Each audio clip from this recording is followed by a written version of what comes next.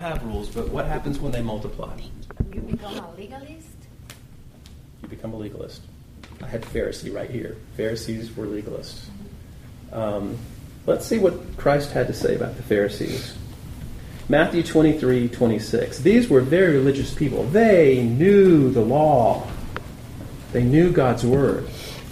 You blind Pharisee, first clean the inside of the cup and the plate, that the outside may also be clean. The Pharisees were all concerned about, I follow the rule.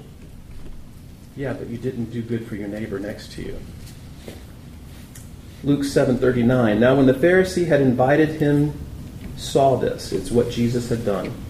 The Pharisee said to himself, if this man were a prophet, he would have known who and what sort of woman this is who's touching him, for she's a sinner. Pharisees never see themselves as the sinner.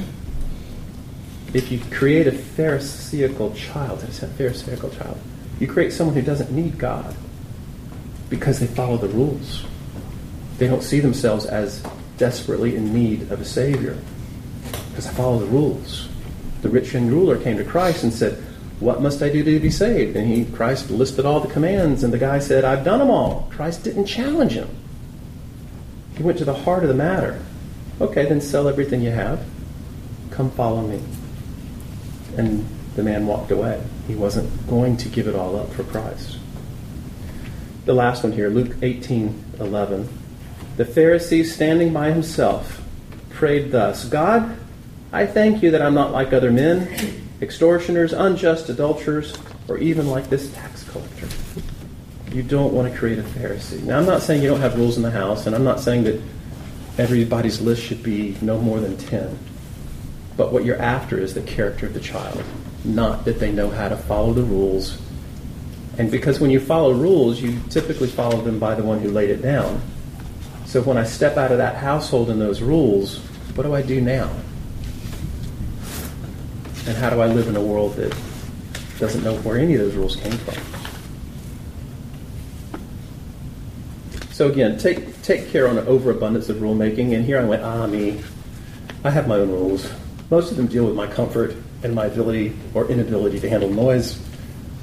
You don't have to say amen here, Ryan. But again, if you aren't careful, you can produce a self-righteous child. And even if it's not stated, a worldview of, it's by my works that I am righteous before God. And you don't want to go there. So manage character. They'll find cracks in the rules anyway. I knew where the rules were in my house growing up, and I knew how to step right on the line. And occasionally you fell off the line, and so you learned better where it was. But kids can find cracks in that. Example I gave a couple weeks back. There was one extended member household in my family who disallowed guns. And lo and behold, each boy had 2, ready-made. So guns were banned, but they played with guns all day anyway. They'll find cracks in it. So what do? I think we concentrate on the child's relationship to 3 things. The child's relationship, again, this is not unique to me. You go to chapter 16, you're going to see all this laid out. What about the child's relationship to God? What about to themselves, and what about to others? So concentrating on God, do they understand are they conscious of the need? Do they understand that we're all in need of God? Do they make choices that reflect God? Is there evidence in the relationship that they have a relationship with God? Do they talk about God?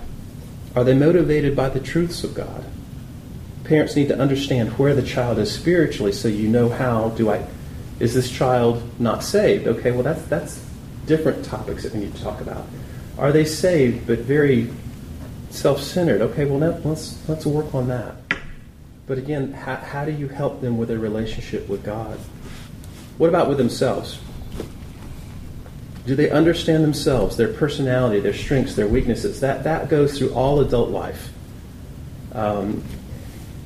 I think I'm always amazed when I take something at the office around my personality. The last one I did, I think I answered 25 questions. Very quick. I didn't have to think long. And when it came back, I was amazed at just how accurate it laid me out. My weaknesses, my strengths, to a really nth degree of accuracy. It was kind of scary. So knowing that helps you look at what are my strengths, how do I leverage and work and make those really good, what are my weaknesses? And I'm not going to go deep on this because the lines are squishy. At work, in my work, a lot of times if someone has weaknesses, do you typically change a weakness into a strength? Not usually. Usually a weakness is something you've got to work on for your life. But what do you do with weaknesses? You make sure they aren't disabling weaknesses. How do I shore them up? The strengths, yeah, they're going to be strengths, and how do you make sure that you focus them properly and use and don't abuse them? But they are what they are. You're going to have strengths in certain areas. But the weaknesses, how do you manage them so that they aren't just debilitating? So as you work to help the child understand themselves, if they have a tender heart, if that's their strength, what do you have to watch out for?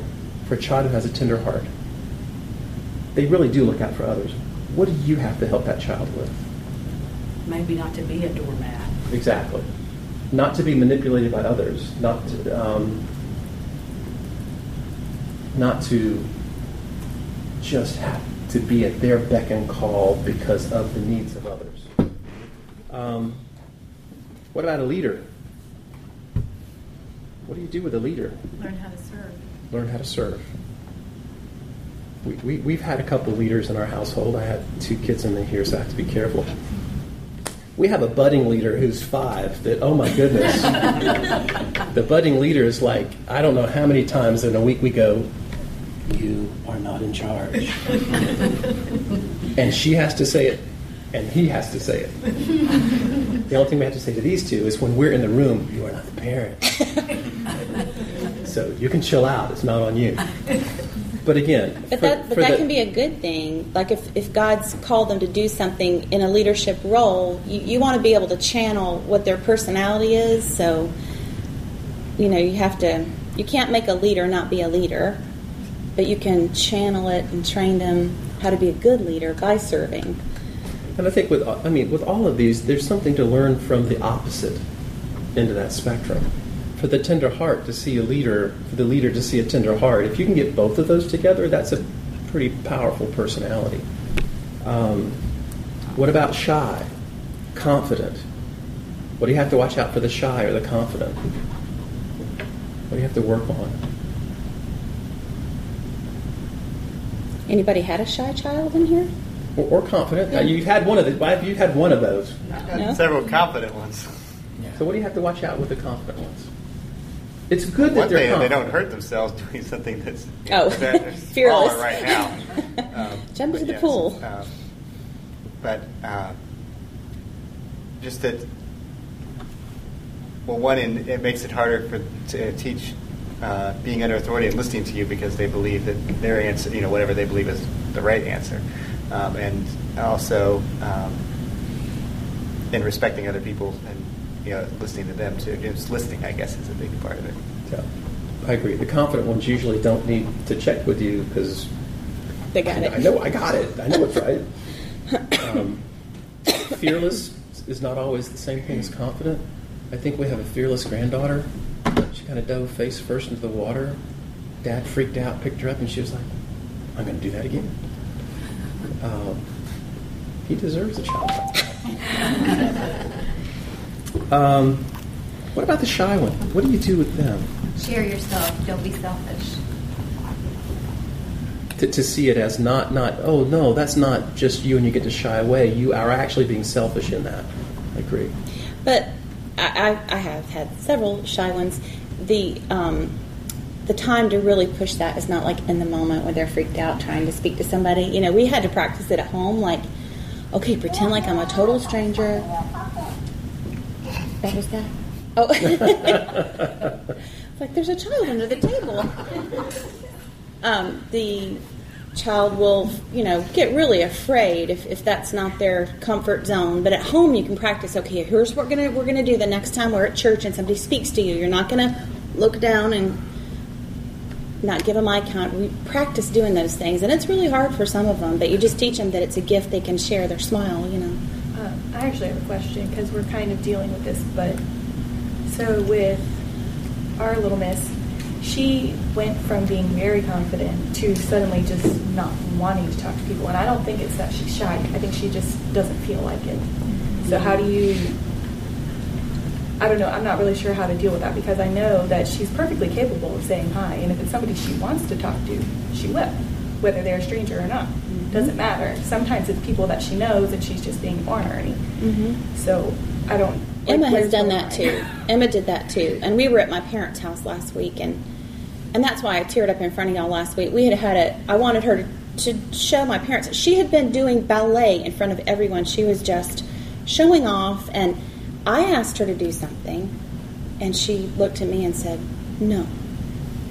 And, in retrospect, I thought I shouldn't have put her on the spot. It wasn't a big deal that she'd do this thing or show my parents this thing, but the fact that she looked at me and said no, and she ended up getting a spanking because it was defiance. But in retrospect, I was thinking, well, my motivation was I was embarrassed because here's my child doing all this, and then she just chooses to, just like what you said, I knew she wasn't that she was really shy. She just didn't want to do that particular thing. And I think that's, you have to, in the moment, decide, is this just defiance? They just want to, be strong-willed, or is this, have I asked them to do something really that they're not ready to do? Especially if you've already seen that outgoing nature. Yeah. So I think it's just my mom always told me in my early parenting years where I was just, you'd get in these situations in public and not know what to do. She said, don't just deal with it at home. Go back home, talk about what happened, show them, literally act it out what they should have done. And then, because a lot of times Emma will, when I've corrected her lately, she's being very sensitive. She wants to please, and she'll say, well, was I sinning? And I'll say, you're learning. You're learning how to do the right thing. And this was not the right thing. And I won't say it was sin, I'll just say it was, you're still 5 and you need to be, you're about to be 6 and we're working towards the next thing, So you don't overwhelm them, but it's probably just a moment-by-moment thing where you deal with it. One thing we did years ago, our daughter would act up in the public. So what we started to do, and I don't know if it's correct or not, but it worked, pull the phone out and record it. So when we got home, when it was time for discipline, what did I do? This is what you were doing. Here's presenting evidence. This is what, and there's no misinterpreting what they did. It was, and I don't know if that would work with everybody, but she still acted up afterwards. But still, it was time to get disciplined at home. There was no. Well, the thing is that she's going to be or a good lawyer or a good prosecutor, because she's going to give you all the reasons why the spanking is not necessary or is unfair, even when she was a little kid. So we had to do that just because she made you doubt, like, did I say that? So I think that's plays great. Tricks with your mind. So we have to just, okay, this is for my own safety. I might have to use that idea. So I think that's the reason I hung my head is because that goes as a two-way street. So I am leader. I have strong opinions. If I will express an opinion, it's obviously right because I've thought about it, worked my way through it. So you can express your opinion, but I know what's right. That's the bad side of Charles. But I hung my head because there's so many times that I'll look at a clip of family activity and hear myself in it and go, oh. So it's not just the kids. Yeah. Filming is good. Filming is good. And when you have to listen to yourself and like, gee, Charles, they're able to do it without you telling them every dot and tittle of how to do this activity. I typically get lost in the execution of the journey. I'm a planner. Even playing a game. He's like, let's get to the end. It's like, keep it moving. The whole idea is who's going to win or lose. We're just going to go to sleep if we don't get this thing moving. That's the excess that I have to watch out for. And I did it on a lot of our trips. I would be so onto here's the schedule, here's where we have to be, that I'd miss what we were doing and the family time. So anyway, I digress. My parents, back in the days of cassette tapes, players and recorders, they still have cassette tapes of our family conversations. So I was growing up in the 70s, so we're talking about a long time ago. And so our little kid, all four of us, and they'll show us, we were all talking at the same time at the dinner table. Like we would have 3 different conversations going on with the 6 of us, and music in the background, because my parents always played classical music in the background, and just the noise. And they recorded it just to show us what it was really like. So years later, you describe it, you're like, yeah, y'all all talk at the same time. But the other thing that we realize is how you can hear me. I'm telling everybody what to do. I was the oldest, and they called me the chairman of the board because I was like, okay, Eugene, you need to eat your peas. Mama, he hasn't eaten his peas. And, that kind of thing. So I think it's a great idea because you've got proof. This is really what happened. I am going to have to use that other idea. I'm going to use that. You were going to say something.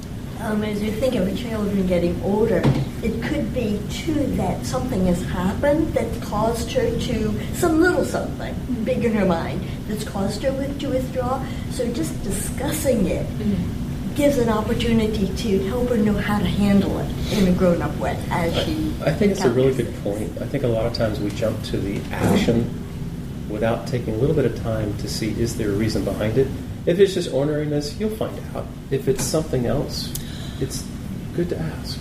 I talked to my 24-year-old son this week and was telling him, I hope it's okay with you. We're using you as an example a lot. You can go online and listen to it if you want to. Why did you tell him you can go online and listen to it? Because I wanted him to see. It's I love you, Austin. Yes.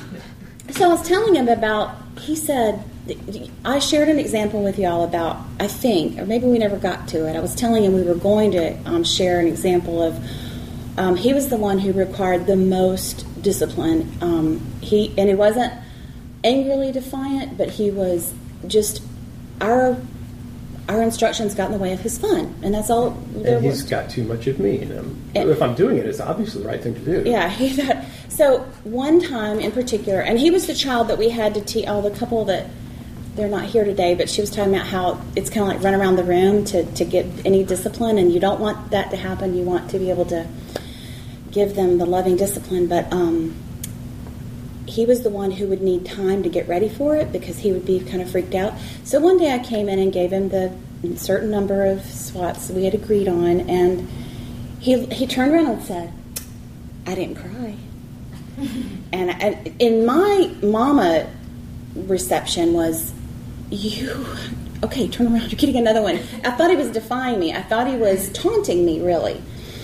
And he was telling me on the phone the other day, he said, Mom, do you remember that time where we were talking about this example? He said, yeah, when I turned around and said I didn't cry? I said, yeah. He said, in my 8-year-old or whatever mind, he said, I totally was unexpected. Your reaction was completely not what I expected. He said, I thought you would be proud of me for sucking it up and not crying. He said, I was not taunting you. He said, I was really saying I didn't cry. And I just felt horrible. I said, I am so sorry. I thought because he did taunt me. There were times where he did taunt. But that particular event, so it is important to not assume that you know what your child's thinking. At the same time, you can observe their behavior over time and pretty much know what the pattern is. And I'll say this for your child in particular. When you're in the ministry, because my daddy was a music minister, and you're in church all the time, and everybody knows the staff members' children. And so there's that constant interaction. And sometimes I think it's just they just want a break from having to, perform. So again, in this context, we talked about understanding they need to understand their relationship with God. We need to know where they are in that relationship.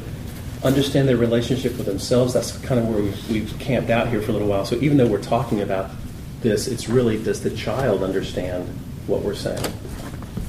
It was a long time before I don't think as a child I ever understood the excesses of my personality. Mm-hmm. That the working world helped settle that down in my life. But I think we can step in long before the working world to help them understand what drives them.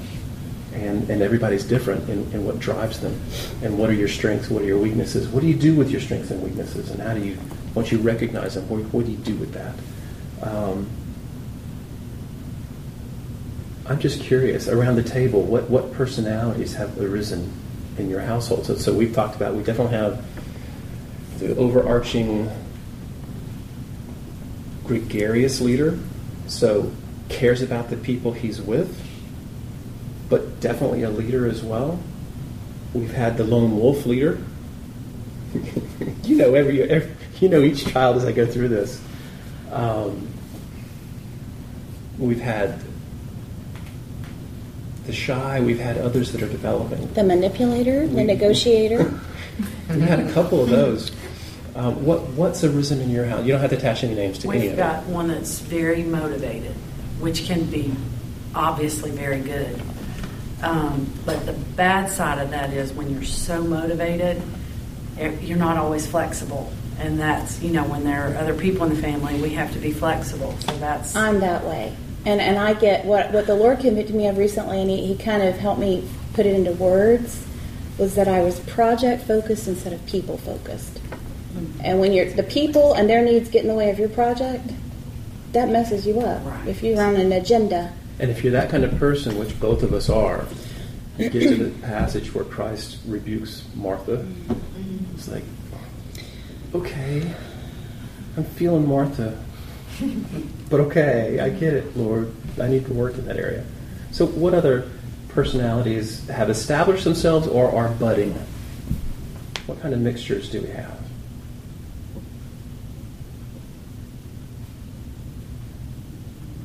They don't have any children. They came to the wrong place. You don't have to put a specific label on it. I'm just curious. Well, go ahead. in our case, one is like me and the other one like him. So they complement at one point each other, but they don't complement the parents. Like the one who is just like me, we crash a lot. And the other one is more flexible, willing to listen, obeys because the person doesn't like to get in trouble or discipline or in pain. The other one doesn't care. Hit me. Crash me against the world. I'll keep going with my life.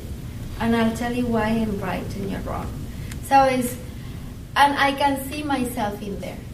There are things that I am like, I don't even know how to address it because it hurts me that I am like that. But it's like a mirror, And the other one is like, come on, we have to go. And I am like a cheerleader, like, come on, we have to go. We have this. I am like you, probably a little bit. But you get tired, to push people. The other one, you don't have to tell her, okay, the other one is her. She's already there. She doesn't like failure.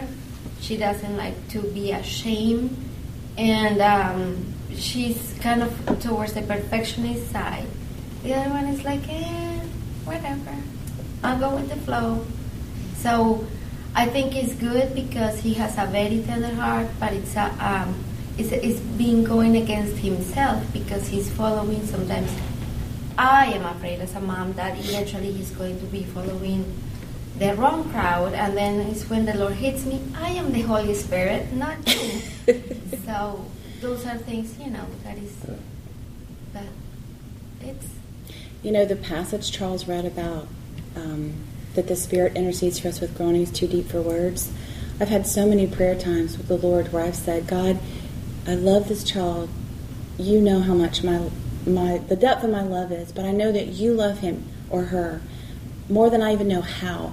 And I'm asking you to intercede for me and show me what I need to do to reach their heart. Because sometimes it's just a matter of God changing something in their heart. It's not me manipulating their behavior. Does that make sense? I was looking for the passage and I can't find it. He says something in the book about God is not a plastic surgeon. He does open heart surgery.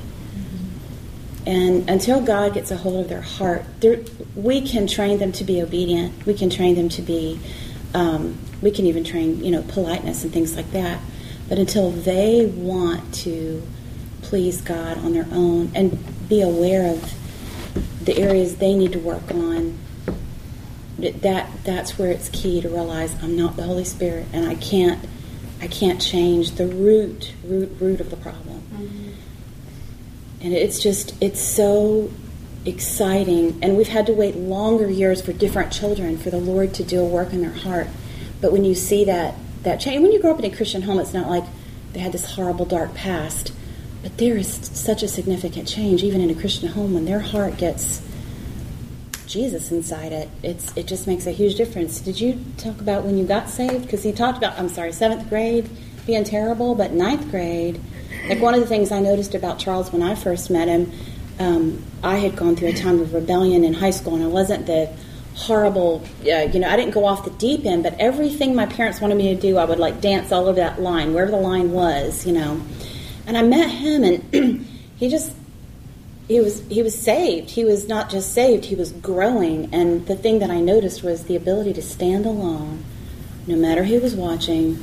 It didn't matter, and also even refusing his own wants, saying, I'm going to do this God's way, whatever area of my life.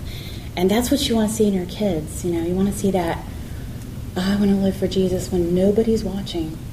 And that sometimes, for me in parenting, it's more time spent on your knees than any method to use. But just being the prayer warrior for your child is key. Sorry, I don't want to go. No, that's okay. You're going to the whole point of what you want the children to see in you, or what you hope they come away with, is that at the end of all things, it's all on God for me. Every egg I have is in that basket. There's nothing outside of that, regardless of what happens in the world around me. Any other, so we were talking about personalities that have risen in your households. Any other, before I get to my last point? Well, I have a leader, and then I have a little clown who likes to make people laugh and just wants to have fun all the time. And if you tell him, like you said, like if it gets in the way of his fun, he doesn't want to obey. If he's in the mood to be helpful and that's fun right now, then he'll obey. Do you have that poem Mrs. Fraser gave you? It's on my bed at home. Oh. I was thinking about Tell him the name of it. What's time adjustment? Or speed adjustment. Yes. For those fun-loving children that you might have, and they obey, but they're very slow to obey, moving 5 miles an hour towards the goal. She's got a great poem. I'm so sorry I didn't bring it today. It's called Speed Adjustment. You just give them a little speed adjustment. Yeah. So let me wrap into other stuff, because I'm going to have to close out a little bit early tonight.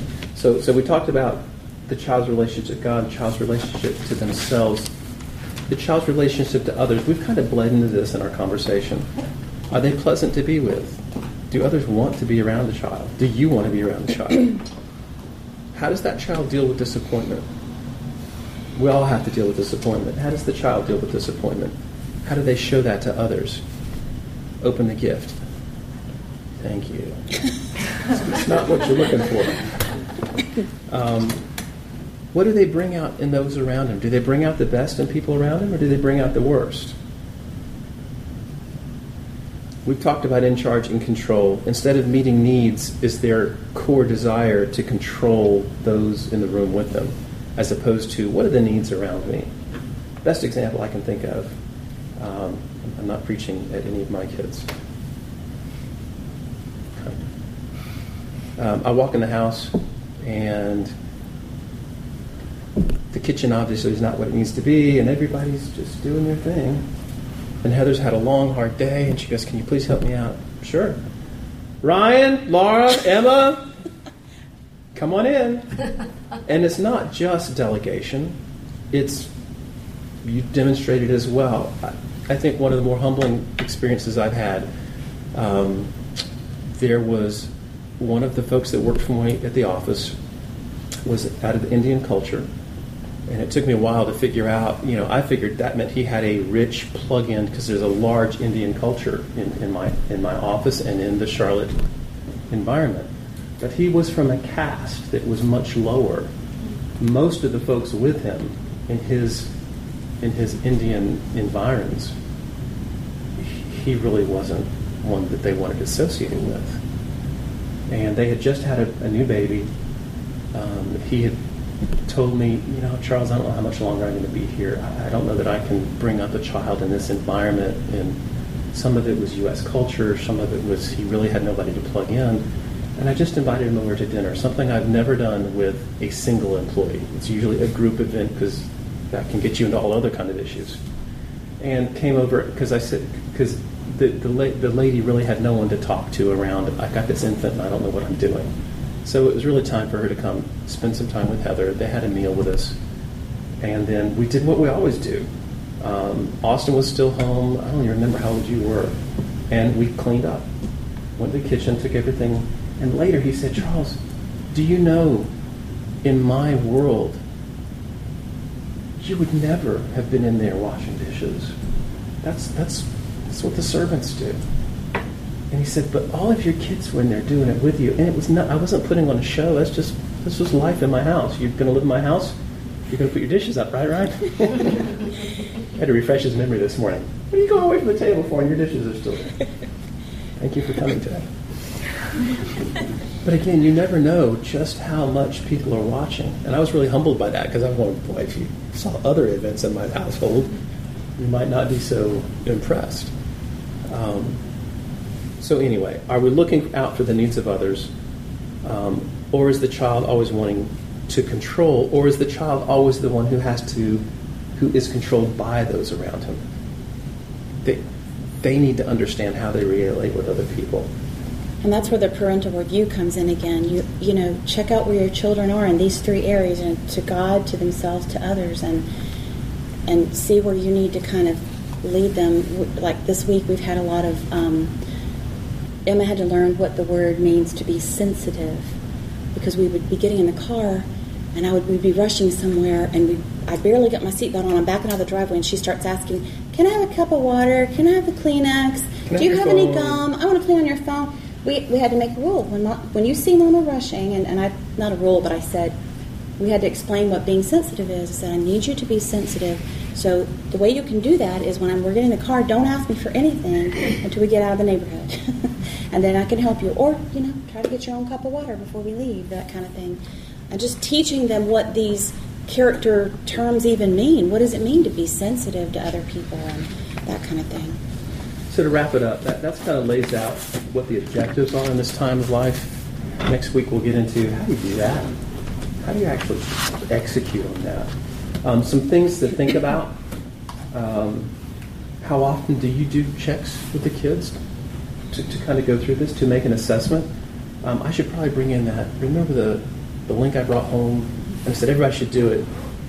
Do a personality test with the kids that are old enough to do that. It's eye-opening. So sit down, analyze the kids in the terms of these three issues. How do they deal with God? Where are they with themselves and others? If you've ever felt, if I had been there, I could have controlled my child, but I wasn't there, that's what we want to not have to feel. I think we've all felt that way at least once. And a couple other things, just wrapping up, not terribly connected to that last thought. The whole energy part of life, it doesn't go away. So this is some of our days this past week has been, you do the whole work day, you get home, Emma's a bundle of energy, she wants to do her things. Ryan and I usually play racquetball twice a week, so there's that, which I enjoy. I'm not complaining about that. So you get home from all of that, and there's still the other kids that you haven't interacted with, and you finally get them all settled down, and then a FaceTime fires from Texas or from Las Vegas. So the other night, the one fired from Vegas, and I was wondering, why am I so tired? And all of a sudden he goes, yeah, we got to get Novalin down because it's 8:30. Wait a minute, that means it's 11:30 in my house. It never ends. So it gives you an opportunity to, are you really ready to pour out your life for others? But God gives grace for all that. He does. That's why that verse about, take my yoke upon you, learn of me, and I will give you rest for your souls. That's where we need to live. That's where we need to be. I'm not always real gracious in what I just described. Don't get me wrong. But it's always a wake-up call that, Charles, your kids still want to be involved with you. That's a blessing beyond words. So don't make them think that you're bugging them when they FaceTime in, because they'll stop. So anyway, closing thoughts? Yeah, I just want to add a quick plug for the Wilds. I guess just what we're talking about along the lines of us, as parents pointing our kids to Christ. I love the Wilds. I know Danielle would say this too, since we just went as sponsors. Just the kids owning their faith and being taught from an early age that their faith is theirs. It's up to them. So I would just say for all you parents of young kids, as soon as you can send them, send them. It enforces everything that you're teaching them from somebody else's perspective, and even from people who are closer to them in age, that not just like what Charles talked about, all my eggs are in this one basket, I'm going to depend on the Lord, but that not just because it's the right thing to do, but because it's the place of blessing. Yes. And that's what we want for you, because we love you, and that's the best place to be. And I knew that before I went as a sponsor, but having been there as a sponsor, I just can't say enough good things about it. It's just such an awesome camp, and it impacts them spiritually so much. So. It was life-changing for me. My first time going was high school, and that's the years where you start deciding what you want to do. So to go and see people serving the Lord, young people actually having fun, was life-changing for me. And it, I think, was critical for changing the direction of where my life could have went. And as long as you can sponsor with your husband, it's a great opportunity for any of you. It helps you to see things from a teenage perspective. We forget. Yes.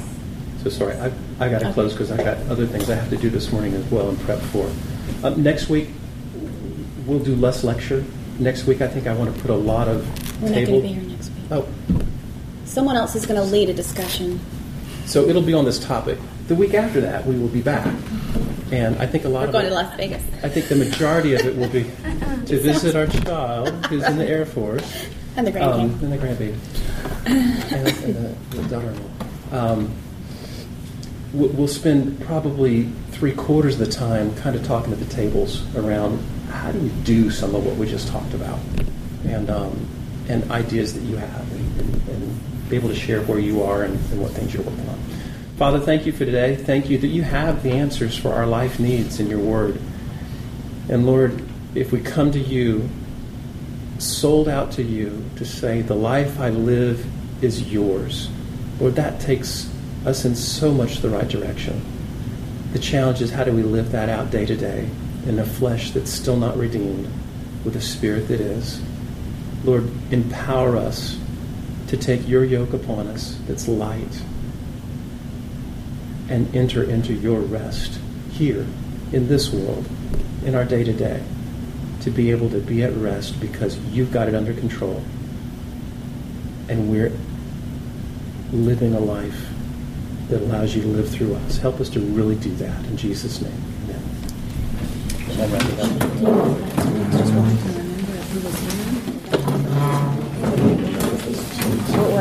it? What was the Just put 22.